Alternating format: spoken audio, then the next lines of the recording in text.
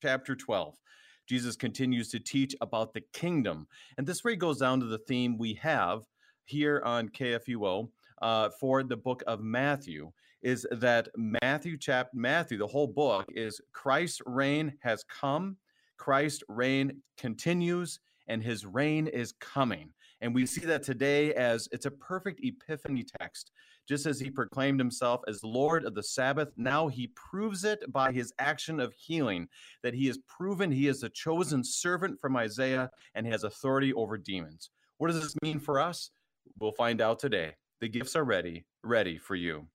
Thank you to our friends at Lutheran Heritage Foundation for your support of Thy Strong Word. Visit lhfmissions.org for more information, lhfmissions.org. Helping us to be strengthened by God's Word this morning, we welcome back Pastor Brian Davies, pastor of Lord of Glory Lutheran Church in Grayslake, Illinois. Pastor Davies, welcome back to Thy Strong Word. Good morning. Just hearing your voice makes me smile. Exactly. Same thing here, because last time we had a lot of talk of maple syrup, if I remember correctly. And we did, so and my intramural prowesses, which I greatly appreciated. Anytime, my friend, anytime. So, Pastor, it says here that you are a chaplain of the fire department. Is that still true? Yeah, correct. It's been a wonderful journey to serve our community that way. In that way, I serve both the firefighters and staff at the fire stations within the community of Grayslake, as well as serving the community on calls alongside the fire department. So it's kind of like serving two entities at the same time. I think about it as, our church just got a little bigger in terms of, the folks that I care and pray for, including now the firefighters. It's a great role. I once spoke to a fire chaplain, and what he said is many times what happens is he's there, he listens, usually for a very long time, either the firefighters or other people in crisis, and then he prays. And that's not just, quote, it, but it just reminds you of the need that's out there for people to listen and for prayer, and what a joy that must be to serve. Anything else you want to highlight with that? And obviously for our listeners, pray for our chaplains and for our firefighters as they serve and serve and love our community. So anything else you want to highlight with that job and the joys? I'll just share, an observation that I've gleaned from serving in the role now for a couple of years. I've developed, I had it before, like a respect for people who serve in that office, but it's only magnified tenfold as I see the life these guys live. I mean, in our community, they are on a 24-hour shift every 3 days.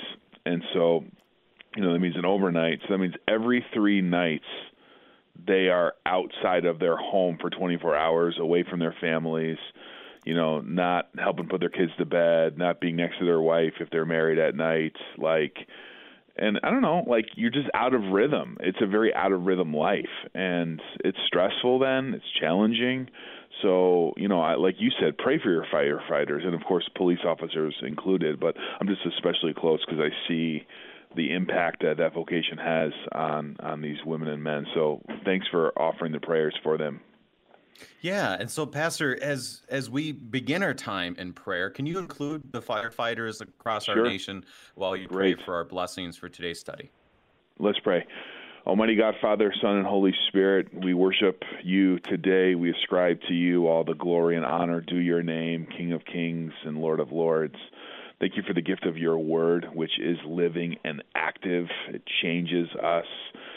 It convicts us. It points us to Jesus and forgiveness and grace. We praise you for that. Thank you that we have it in our own language. Thank you, Lord, for the ministry of KFUO, which is getting the word out to people through this means. Praise you, God, for the ministry of KFUO. And also, Lord, for those who serve our communities in the vocation of firefighters and paramedics. I pray your blessing upon them this day. You know them, you love them, you redeemed them. Pray, Lord, that you'd care for them physically, but also, Lord, point them to spiritual health and to life eternal. And bless our time together today in Christ Jesus' name. Amen. Amen. If you have any questions concerning our text today, Matthew chapter 12, send us an email, kfuo@kfuo.org, or give us a call, 314-821-0850, 314-821-0850. Pastor, I'll start this way. I'll read all our verses today from the English Standard Version, Matthew chapter 12, verses 15 through 32, and come back and get your introductory thoughts as we hear these. Really, I mean, it's kind of in between very important parts of Scripture, but it really a lot of hinges on this for our life in Christ. So, beginning Matthew chapter 12, verses 15 through 32. Jesus, aware of this, withdrew from there, and many followed him, and he healed them all, and ordered them not to make him known. This was to fulfill what was spoken by the prophet Isaiah. Behold, my servant whom I have chosen, my beloved with whom my soul is well pleased. I will put my spirit upon him, and he will proclaim justice to the Gentiles. He will not quarrel or cry aloud, nor will anyone hear his voice in the streets. A bruised reed he will not break, and a smoldering wick he will not quench, until he brings justice to victory, and in his name the Gentiles will hope. Then a demon-oppressed man who was blind and mute was brought to him, and he healed him so that the man spoke and saw. And all the people were amazed and said, "Can this be the son of David?" But when the Pharisees heard it, they said, "It is only Beelzebul, the prince of demons, that this man casts out demons." Knowing their thoughts, he said to them, "Every kingdom divided against itself is laid waste, and no city or house divided against itself will stand. And if Satan casts out Satan, he is divided against himself. How then will his kingdom stand? And if I cast out demons by Beelzebul, by whom do your sons cast them out? Therefore they will be your judges. But if it is by the Spirit of God and that I cast out demons, then the kingdom of God has come upon you. Or how can someone enter a strong man's house and plunder his goods, unless he first binds the strong man? Then indeed he may plunder his house. Whoever is not with me is against me, and whoever does not gather with me scatters. Therefore I tell you, every sin and blasphemy will be forgiven people, but the blasphemy against the Spirit will not be forgiven.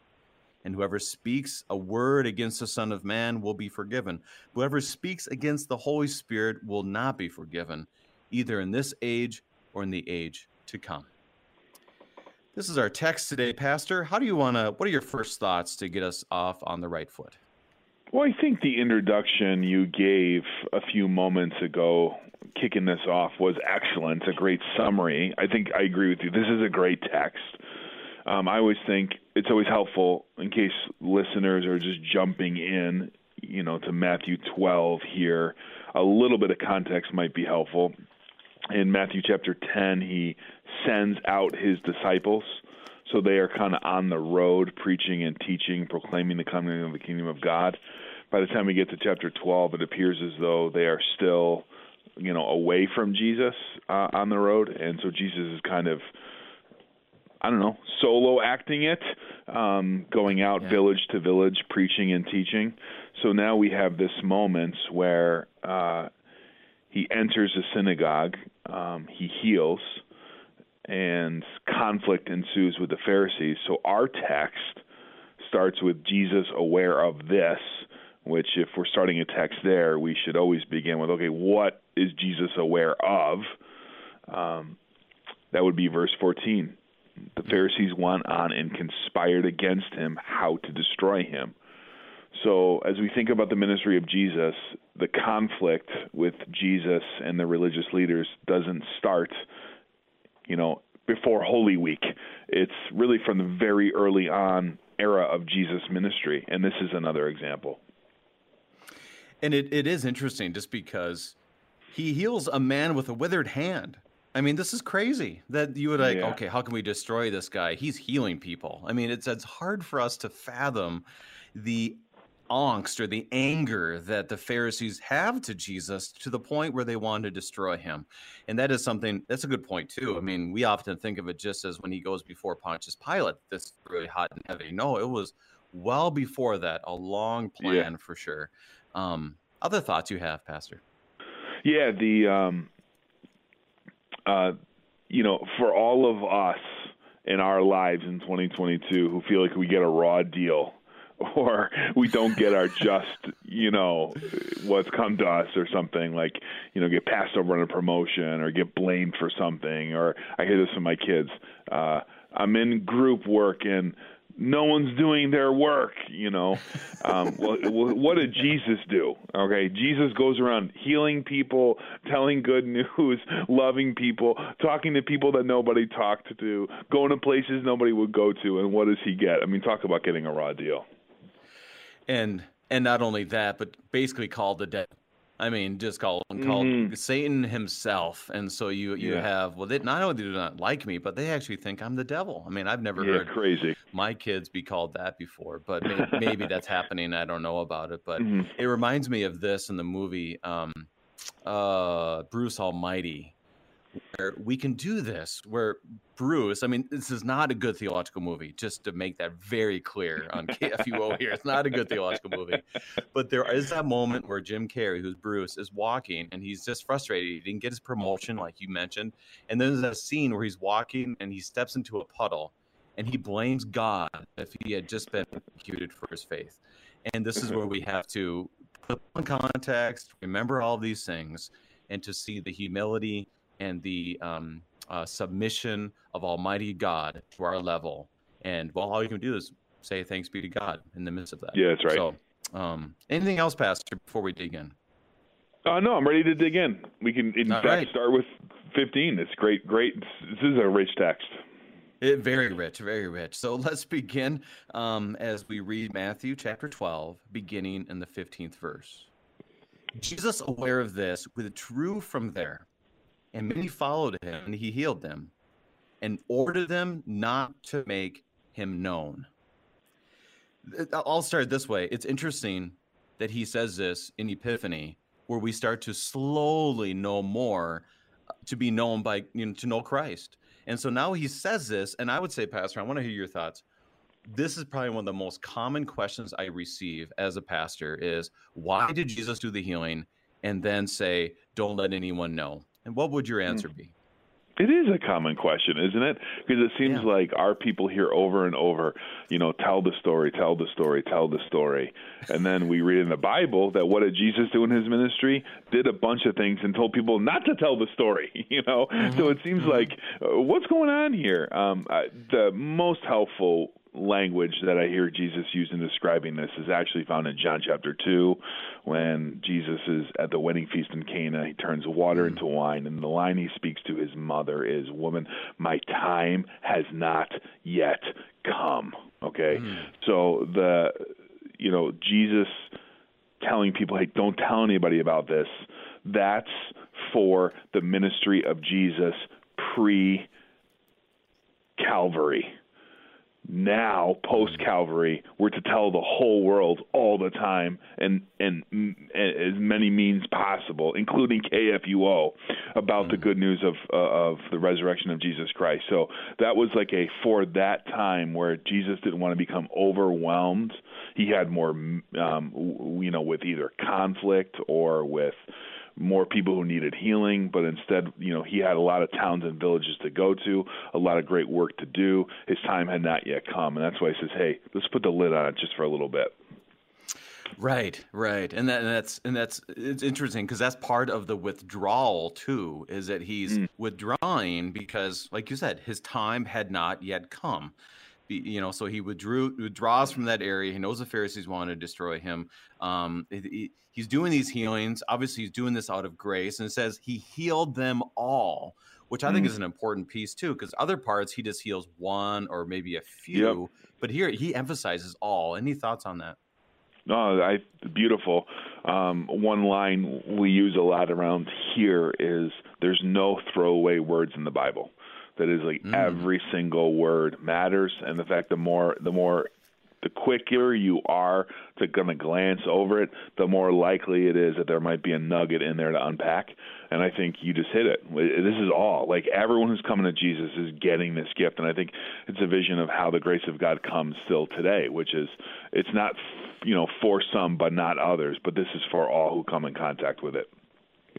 I'm going to repeat that line for us because I'm learning this slowly going through Matthew because we started in December and we're going to go all the way till Easter, actually the week after Easter. And, awesome. and it's really something when you slowly go through this, and you'll see this in the next few chapters, is there's like even a parable I don't even remember ever reading before, and it's in the scripture. So repeat that line for us again. No what? Throwaway? I just said there's no throwaway verses in the Bible. Like there's nothing that's there that doesn't really need to be there. There's nothing that really should have been edited out. Everything that's there occupies precious real estate, and the more likely we are to kind of skip over it or glance over it or just kind of move on to the next thing, the more likely it is that we're missing something that's actually there and has significance. Well, I think that's a good tagline for all of us. No throwaway verses in Holy Scripture. Very good. Thank you, Pastor. Anything else in 15:16 before we move on? Nope. Now, I'm going to say this too. These next verses, 17 through 21, come to us, and I would say that in the book of Matthew, a lot of the quotes of the Old Testament, I kind of have a thumb on, I would say. And this one is one of those that I'm like, wow, you know what? I have not dug into this one as much. And so that's what makes it even more powerful. And like it goes with your tagline, no throwaway verses or group of verses in Holy Scripture. Yep. So 17 through 21 as it continues. This was to fulfill what was spoken by the prophet Isaiah. Behold, my servant whom I have chosen, my beloved with whom my soul is well pleased. I will put my spirit upon him, and he will proclaim justice to the Gentiles. He will not quarrel or cry aloud, nor will anyone hear his voice in the streets. A bruised reed he will not break, and a smoldering wick he will not quench, until he brings justice to victory, and in his name the Gentiles will hope. So it's obvious he's quoting from Isaiah. What part of Isaiah, and what is this telling us about this servant? You're right. This one reason I love to serve in this role, I get to first of all have a conversation with you again, but it does get me to dive into these great texts that maybe I've never really taken a deep dive in. What a great vision that Isaiah gives us in Isaiah chapter 42. Of the Messiah who was to come. So this would be many hundred years before Jesus is ever born. Isaiah is, in essence, looking ahead to Jesus and describing what he would be like and what he would do and who he would be for that audience then and for the audience now. And so here is Matthew saying when Jesus acts this way, he's fulfilling what Isaiah promised he would do and what Isaiah promised he would be, of course, powered by the Holy Spirit of God. And so what part of Isaiah was this? That's a good question. Sorry, I put you on the spot. It's Isaiah 42. Yeah. And throughout Isaiah, it's really fascinating because you have this suffering servant, which we all know about in 52, 53. And I just happened to look this up, Pastor. So if I'm glad you didn't ask me, because I would have been like, whoa, okay. So anyways, but 42, and it's not a quote, direct quote. There's a few words here and there. You got, the Old Testament Hebrew and Septuagint and all this stuff. But I mean, it definitely is quoting this. Now, Matthew, it's very fascinating because Matthew continually quotes the Old Testament in this to prove that this king is the one you've been waiting for. And by the way, this king is much better than the kings that you remember in the Old Testament, as is very clear. Here, behold my servant whom I have chosen. And then later on, I'll put my spirit upon him, and he will proclaim justice to the Gentiles. For me, this really relates to something we just celebrated in the church. Any thoughts I'm going to put you on the spot again. Any thoughts of what these words were heard recently in the church here? Well, I do. The first thought that came to my mind here, looking at these words, was, again, how every word matters.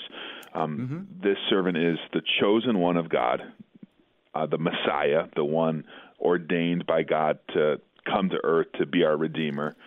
The one on whom the Spirit of God now dwells. We see that in the baptism of Jesus when it descends upon him like a dove. And I was really struck by the word, that this inaugurates, in essence, justice to the nations, to the Gentiles. And that is, in some ways, like a hot word right now. I would say that the way I hear that word is kind of a right ordering to the world. And so to those of you listening to this and you're sensing, boy, the world is out of order. I think we're all feeling that right now and have felt it for quite some time. Remember, the kingdom of God comes to bring justice and right order, things done rightly and wisely and orderly and fairly. We don't see that today, and it's not the way it's supposed to be. That's because there's a contrast between the kingdom of the world and the kingdom of the Messiah, who comes to bring justice and make the world right. And you have that moment, I want to talk more about biblical justice a little bit, exactly what you just said. How could you not see the baptism of Jesus here? My beloved, with whom my soul is well pleased. The Holy Spirit's upon him. So it's fascinating to think about that. Someone probably was sitting there listening to God the Father say, "This is my son with whom I am well pleased," and you're like, I think I've heard that before. And that's much right. like any of us, I think that's in the Bible somewhere, and then you ask somebody else. But anyways, so you definitely have that. And the idea of proclaiming justice to the Gentiles leads us to so much of Isaiah 2, where it talks about that this light has come to the Gentiles. You have when Jesus is at the temple, and a light to reveal to the Gentiles, the Song of Simeon says, and there's that strong emphasis in Matthew with that this king is beyond Israel because you already have the Magi. So I want to talk a little bit about justice, like you said, to bring things rightly. And why is that important for us to really have those terms correct as Christians, especially in today's world? Any thoughts? Just that I sense a high level of discouragement among my people. Mm-hmm. Like, man, everything's broken. And if you want to take a Bible study off track, just have them identify a couple things that aren't the way they're supposed to be.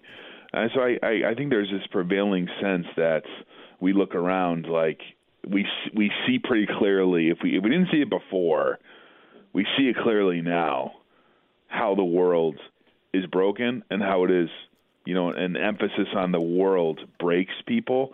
And in essence, then looking for governmental or political solutions will be inevitably discouraging. Yeah. Because justice doesn't come through the right person getting elected or the right system of government, or if everyone just did this or did that or got on the same page. Justice is found in the Messiah, Jesus Christ, who comes not, like you said, as a light only for Israel, but as a light to the nations. I think it's Isaiah 49:5 or 6. It's a really key verse, at least for me, in the book of Isaiah. And it helped me understand that, God going to the whole world was not a New Testament idea. That was an Old Testament idea. It was from the very beginning that God anointed his people Israel to be a light to the world. Unfortunately, they kind of lost the memo. It got mishandled, if you will, and became very insular and inward focused, and then kind of wanting to be like other nations instead of kind of wanting to be like God called them to be, so they lose that missional focus.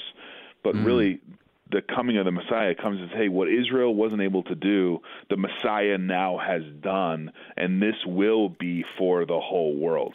And, I've talked to any missiologists, I'll tell you, this is happening right now. The church is thriving in parts of the world that we never thought the church would take root, and it's happening. And what you're referencing, 49 or Isaiah 49, this is great. We keep going back to Isaiah. What did they call? They call Isaiah the fifth gospel, because there's so much Jesus in the Old Testament and Isaiah. But he says in 49 verse 6, I will make you a light for the nations, that my salvation may reach the end of the earth. I mean, just think about that. That is, Old Testament, we can so easily just say, they worried about Israel, their neighbors they didn't care about, the world they didn't care about, and da-da-da-da-da. But clearly, it went way beyond there. And this guy now, from Isaiah 42, is the one who's going to bring justice to everybody, making things right. And like you said, we're very anxious, which is why we always have to point back to Christ, who is the one who brings that justice for all people as he healed all people in our text today. Pastor, I want to bring up one thought here, and this is something I've always been a little confused on, verse 20. A bruised reed he will not break, and a smoldering wick he will not quench. And I've always heard that, and I thought, that's kind of cool. But then it came up to me all of a sudden, and I was like, what's a reed? And I didn't even know. And so it's a weak grass plant that they often use for pens. I mean, this is not a real strong, this is not what you'd bring out to battle. This is not what David would have been able to beat Goliath with. I mean, this is pretty weak stuff. A wick, like when you have a candle, you can put that thing out really quickly. And it says that he won't break it and he will not quench the wick. Pastor, what is he saying there in those words? This is like Palm Sunday. This is like, the king has come, but it's not 1,000 chariots. It's lowly and riding on a donkey. This is the Messiah comes, and it's not in the palace. It's in a stable in Podunk, Bethlehem. Not flashy, not loud, not forcing, won't quarrel, cry. You won't even hear his voice in the streets. What a text. Instead, humble, quiet, serving, washing feet, laying down his life, doing the very things the anointed king, the Son of God, you would never expect to do. And this reminds us once again to Isaiah. I mean, maybe you, our listeners, should write down how many times we've quoted Isaiah so far. But Isaiah 53, he was oppressed and afflicted, yet he opened not his mouth. That the greatest justice would be found in that cross as he went there. And, a sheep goes to his shearers, he did not open his mouth. I mean, it just shows us that this king would be so different, like you said beautifully, about the going into Jerusalem on Palm Sunday. I mean, he's not going to break even a pen. He's not even going to put out the wick, but yet he will have the victory. I mean, this is crazy stuff. Any last thoughts before we go to our break? Yeah, just the whole notion of he won't hear his voice in the streets, and then the suffering servant, he won't even open his mouth. Like, if there was ever anyone who should have walked around telling everyone what to do, it was Jesus. But what does he do? He goes around asking questions. He goes around listening. And so, like, in our culture today, that is, like, so countercultural, where it's all about sound bites, get your word in, win the arguments, get your voice spoken, craft your image. And what's Jesus' image? Sitting and listening, asking questions. I think we got a lot to learn from Jesus there.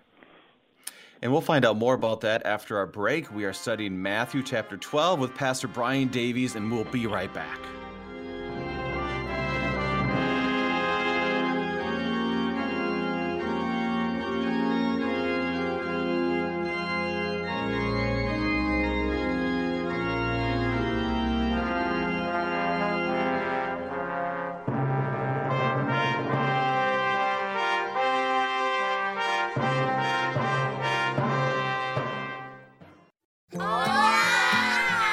These are the voices of young Lutherans in Mexico City, children who are excited to learn more about their Savior, Jesus. But they need our help because good Lutheran books for kids in the Spanish language are in short supply in Mexico. To learn how you can help tell Spanish-speaking kids everywhere about Jesus in a language they can understand, go to the Lutheran Heritage Foundation website at lhfmissions.org/Juan 316.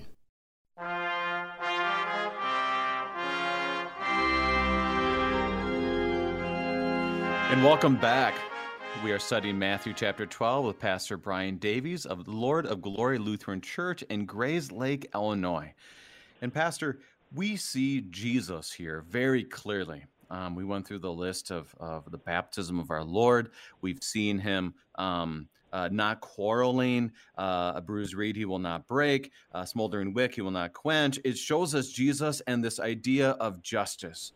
Now, we can look at that, and we don't want to get into the weeds too much about, like, well, how come the church isn't more like that? Because we understand the brokenness we all have. But yet, this also is what we see with Jesus is also a calling for us, understanding what he's done on the cross for us, full salvation. All works we do have nothing to do with our salvation, but yet he does call us to serve. And what does this tell us about we as Christians, as followers of Christ, how we are to be a witness in our lives?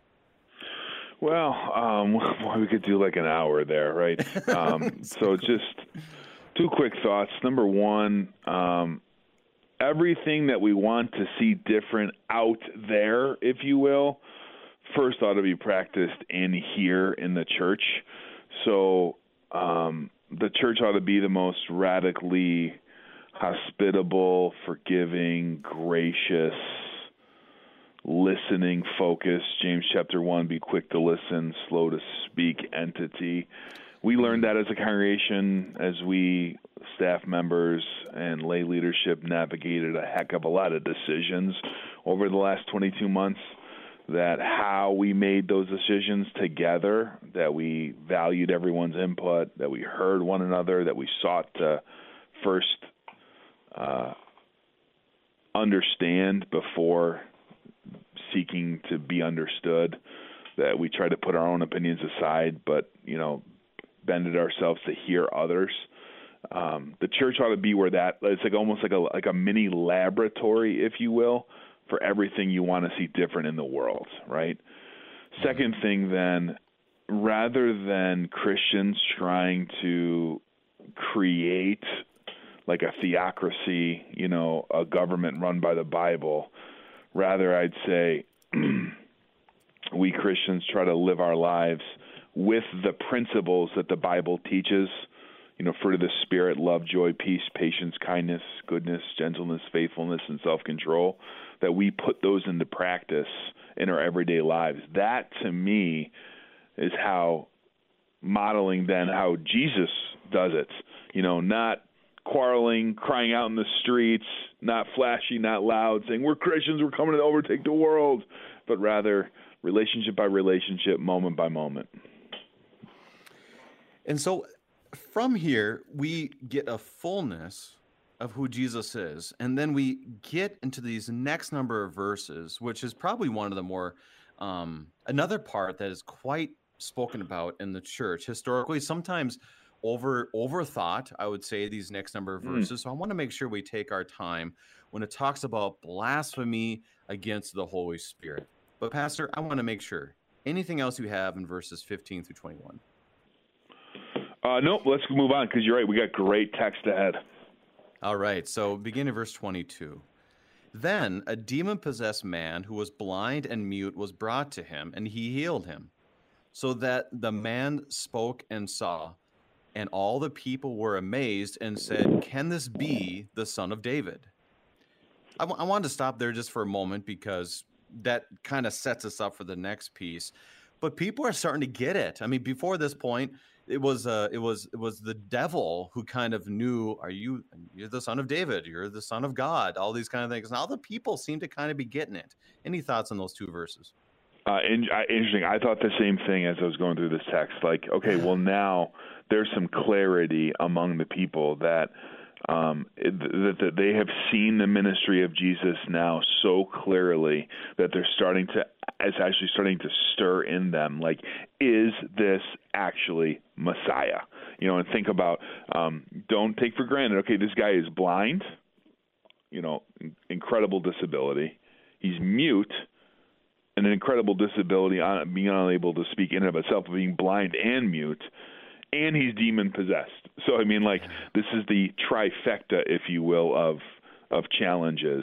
So Jesus heals him, and this person, I'm guessing, must have been so perhaps well-known by the community as someone who was so oppressed, so challenged, that when they see Jesus bring healing to him, they say, holy cow, like, is this now Messiah? And they're very well versed in the understanding of, sometimes I think I know I've gotten to this where you think the people who were there just didn't really understand what was coming. Like, they just didn't get it. They understand. But even for them to say the word son of David shows that people were waiting for this Savior. This goes to 2 Samuel 7, when that messianic title just talks about, you know, there will be one that will establish the throne of his kingdom. Doesn't mean they didn't misunderstand it, but these were people of faith. They knew that a Messiah was coming. So it really, and then I'll just a real side note to that is, you know, people have faith, and in our world today even, and they express it in ways that go well beyond what we do as pastors, you know, just this wonderful way. And this is, I think, a simple way for us to realize these were people of faith, and Jesus is doing exactly what he said he'd do, which is bring justice to the Gentiles and to his people. Anything else on those verses, Pastor? No, it's great. And I mean, the fact that they connected healing with the coming of the Messiah also showed the recognition of the scriptures, because that was part of so many Old Testament prophecies. So because they're seeing that, they're connecting it with Messiah, shows their faith, their trust, their hope, and that we'll celebrate in heaven with them, God willing. And that's what makes the next few verses, I would say, just kind of strange. It's kind of like, a contrast, right? Yeah, exactly. A contrast between their response of faith and the Jewish leadership's response. Right. So let's read a few of these verses 24 through 27. But when the Pharisees heard it, of course, these Pharisees are always just hanging around. I mean, what is going on?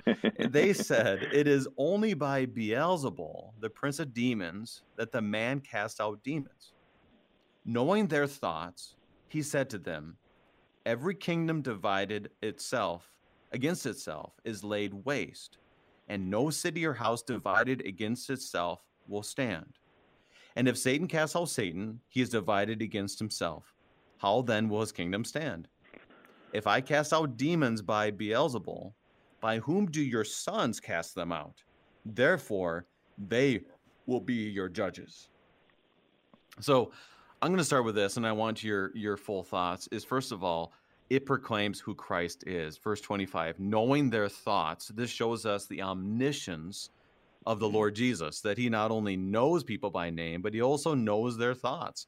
So if there's any questions about, and Matthew's definitely clearly pointing this out, if there's any questions about, is this guy God, Matthew is making it very clear. But break down the story for us. What is a crazy part of Scripture? So what's happening? Yeah, I actually had the same, like, I caught that aware of this. It kind of echoes, or knowing their thoughts, it echoes verse 15, Jesus aware of this. That has I hear those as law words, like Jesus knows my thoughts.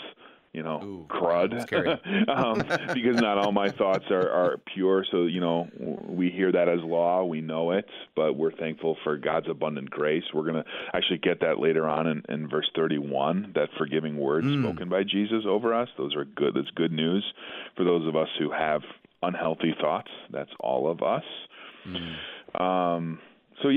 Beelzebul, rough translation, prince of demons. This would be the evil one. This would be the devil. And Jesus really, this would be another example where Jesus shows, like, this is actually good common sense wisdom. This reminded me of, hey, when you go to a wedding, sit in the back, because it's a heck of a lot better to be brought to the front than it is to falsely sit in the front and then get demoted to the back of the party. That's actually just like good life lesson, right? Well, this actually is in a similar way. Jesus kind of like comes at their like reason. Okay, so he says basically, okay, if I'm driving out Satan, why would I be fighting against myself? Like, think about it, guys. How would that even make sense? Why would I even do that? And then he makes the point in 27. So if you call me for doing that, aren't you doing the same thing? I thought that was so wise that he turns it on them. If you're saying that I'm doing this, well, aren't you doing the same thing? And that's the hard thing. Like, they lack self-awareness. They didn't even see their own hypocrisy. And Jesus is calling them out on it.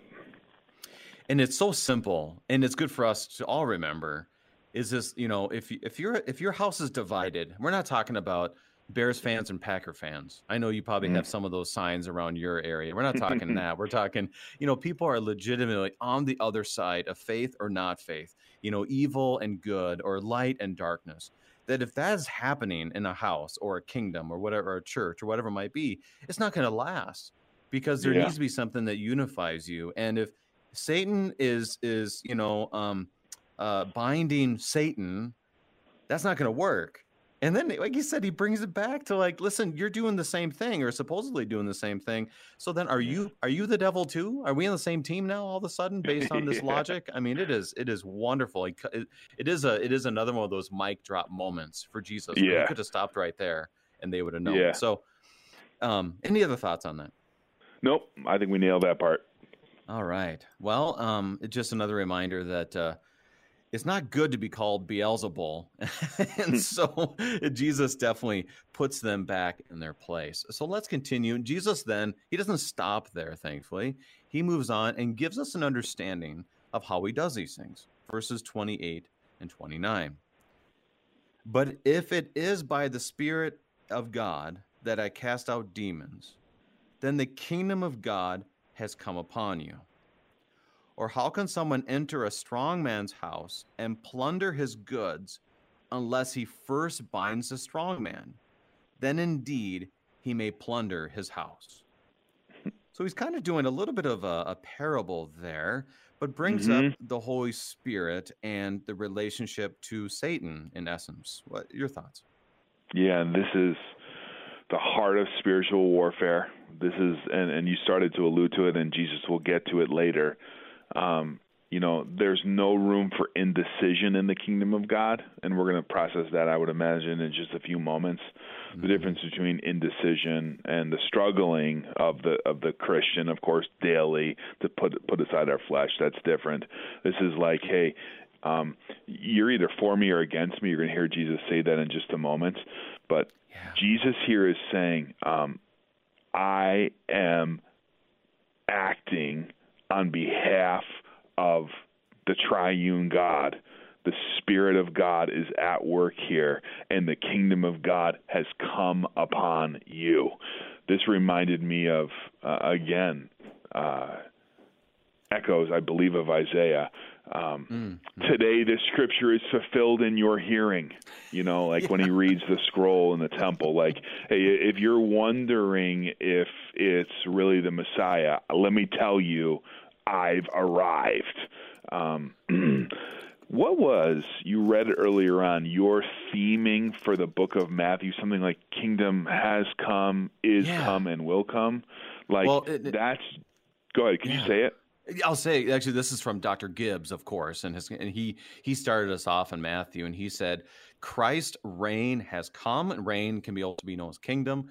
Christ's reign has come, his reign continues, and his reign is coming. Yeah. That's the tagline, yeah.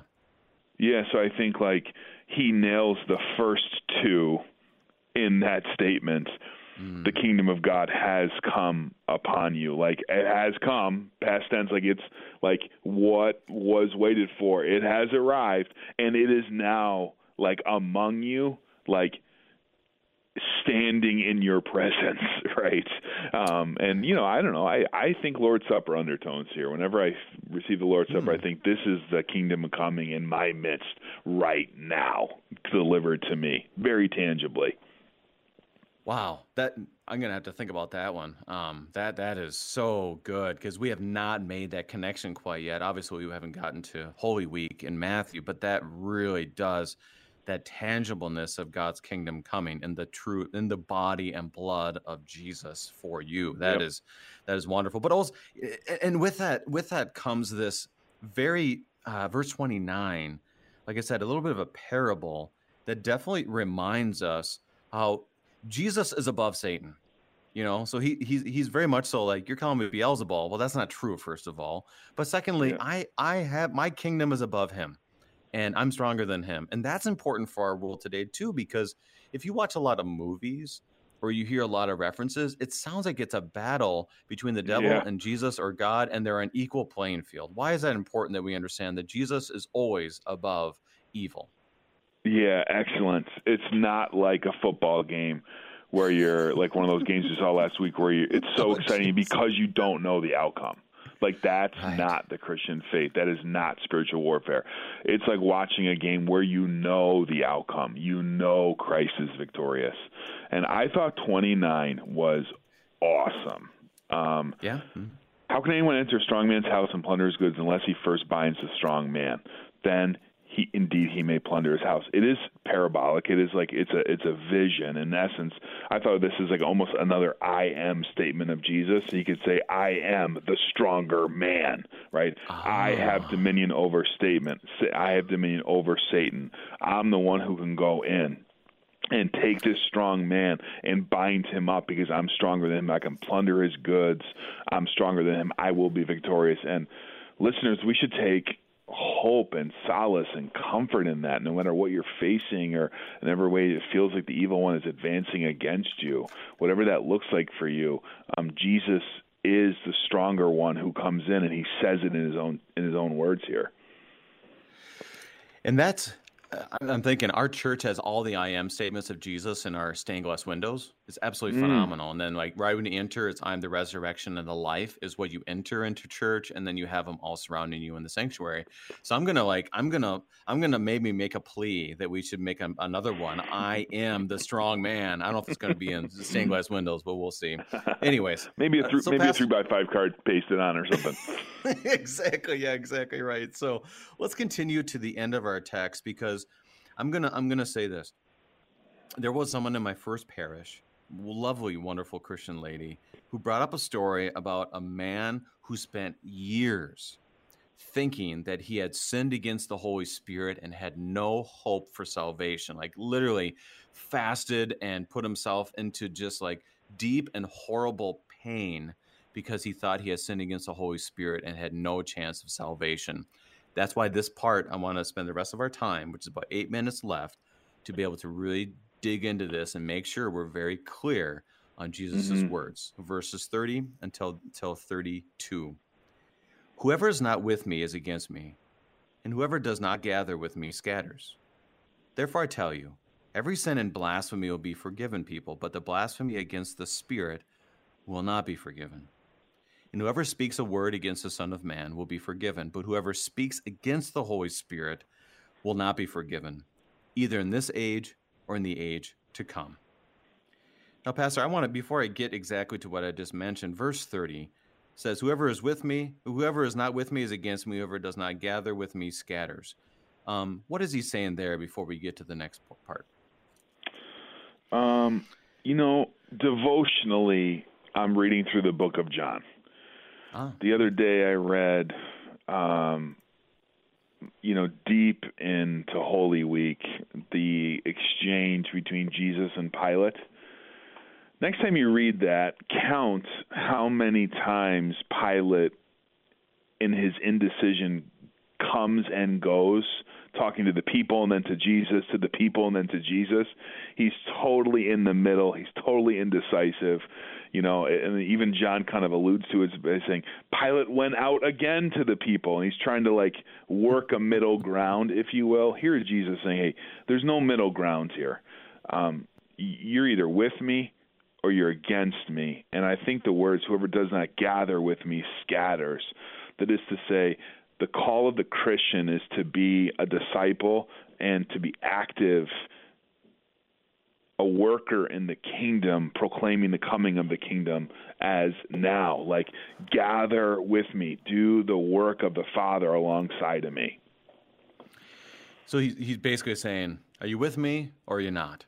And he's making that very clear. Now to be very, like you said, very clear before this is not like he did not tell them about how he would reign as king. Very clearly, a bruised reed he will not break, a smoldering wick he will not quench. I mean, it's very clear what kind of king this is, which is totally different than others. So why would you not want to go on, quote, his side? So he's making it very clear. And obviously, when he says these words, you could definitely imagine him doing it graciously. Yeah. And then he says the next two verses, Pastor, and you read this in church, you're in Bible study, someone tells you a similar story that what I just told you. How would you break it down so we're able to see this faithfully according to what Jesus said? Someone goes years wondering, did I sin against the Holy Spirit? And they are always having a seared conscience in their life. What would you say? Well, I got a couple of thoughts on that. So I'd like to share a few and then maybe let you kind of respond to all of them. Please do. First of all, let's take comfort and solace in verse 31. I tell you, so this is the word of Jesus to his people, every sin and blasphemy will be forgiven. Let's take comfort in that. That is good news. Like, we could do a hard stop right there. Like, that's great. Thanks be to God. He continues, though, with like, hey, there's something I want you to know, but blasphemy against the Spirit will not be forgiven.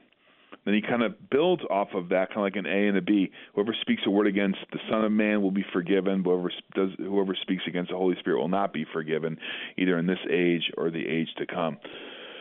So blasphemy against the Spirit, I think we need to understand this in terms of the context, which Jesus has just said, you are either on one side or the other. I think as Christians who believe in their heart that Jesus is Lord and confess with their lips that God raised him from the dead, you are on the side of the Almighty. Jesus here is not talking about the daily struggle that, you and I have, that every believer has, in the battle against flesh. This is are you rejecting the work of the Messiah, or are you, passively receiving the work that God has accomplished for you on the cross? All illustrations break down, right? However, illustrations can sometimes be helpful. An illustration I came up with to perhaps understand this better was, there's a difference between lying to your parents about a score on a math test or lying to your parents about what time you got home last night because they were asleep. That would be like a sin against mom and dad that is forgiven. That's a heck of a lot different than publicly rejecting and denouncing their love for you, publicly denouncing and rejecting who they are. That to me would be the sin against the Holy Spirit. The sin against the Holy Spirit is rejecting the work and accomplished work of Jesus Christ on the cross. It's not merely like a daily sin that we struggle with. What are your thoughts? And you're exactly right. As when he talks about the Spirit, we know that it is only by the Spirit that we can say that Jesus is Lord. So there's a Dr. Gibbs talks about this involving speech, that when you blaspheme the name of Jesus, that is, this is like going public and telling everybody that this is not the Lord, this is not salvation. I don't believe this. I totally deny everything that has to do with this guy who is going to be, the king who over all things. So that's different than when I have lied and those things. That I love how you said in verse 31, what says do the drop mic there? All things, what sin did Jesus not die for? And we look at the cross and we say he died for them all. So secondly, it's been emphasized that this is really a text that points people to unbelievers who not that they don't struggle, like you said so wonderfully, because believers will struggle and like, oh man, I'm not sure about this whole salvation thing and Jesus. And we all have those times and continue to. But this is calling out those who don't believe and saying, listen, this is serious stuff you're dealing with. What you say matters. How you say it matters. And the truth is in Christ. And if you're not with us, you're against us. So the sin of the Holy Spirit is a lack of faith. Just like in confirmation, I remember they're going through the 10 Commandments and going, oh my gosh, when of these can be forgiven? And my DCE at the time just said the only sin that's unforgivable is rejecting Jesus. And I remember that struck me very strongly. I remember that night. Yep. So that's what I would encourage them. Like you said, encourage this man to saying, listen, Jesus has died for you and died for this sin, and rest in him. Last thoughts. Yeah. And I would also say finally in closing, and this is meant to be a word of comfort, to that person or who feels like, oh my gosh, I'm conscience stricken that I've done this. The mere act of being worried about it or concerned about it shows that you are in the kingdom. Because if you were not in the kingdom, you wouldn't care about that. Meaning, if you don't believe in God, you reject the work of Jesus Christ, what care do you have to what God says or thinks or how he could judge you? Or the mere fact that you are broken by that and that you run to Jesus is the very function of those words. Like these words ought to like drive us back to Jesus, back to 31. Thank you, Lord Jesus Christ, that you've forgiven me. May your words of grace and forgiveness be so spoken in my life that out of the overflow of the heart, my mouth speaks words of faith and practice and habits that align myself with you and grow in my life with you. Pastor Brian Davies of Lord of Glory Lutheran Church in Grayslake, Illinois, bringing us God's strong word from Matthew chapter 12. Pastor Davies, it's always a joy. Thank you for bringing us his gifts. A pleasure. I'm your host, Brady Finner, and pastor of Messiah Lutheran Church in Sartell, Minnesota. Christ's reign has come, Christ's reign continues, and his reign is coming. Thanks be to God, and thank you for joining us. For the Lord keep you safe in the palm of his hand.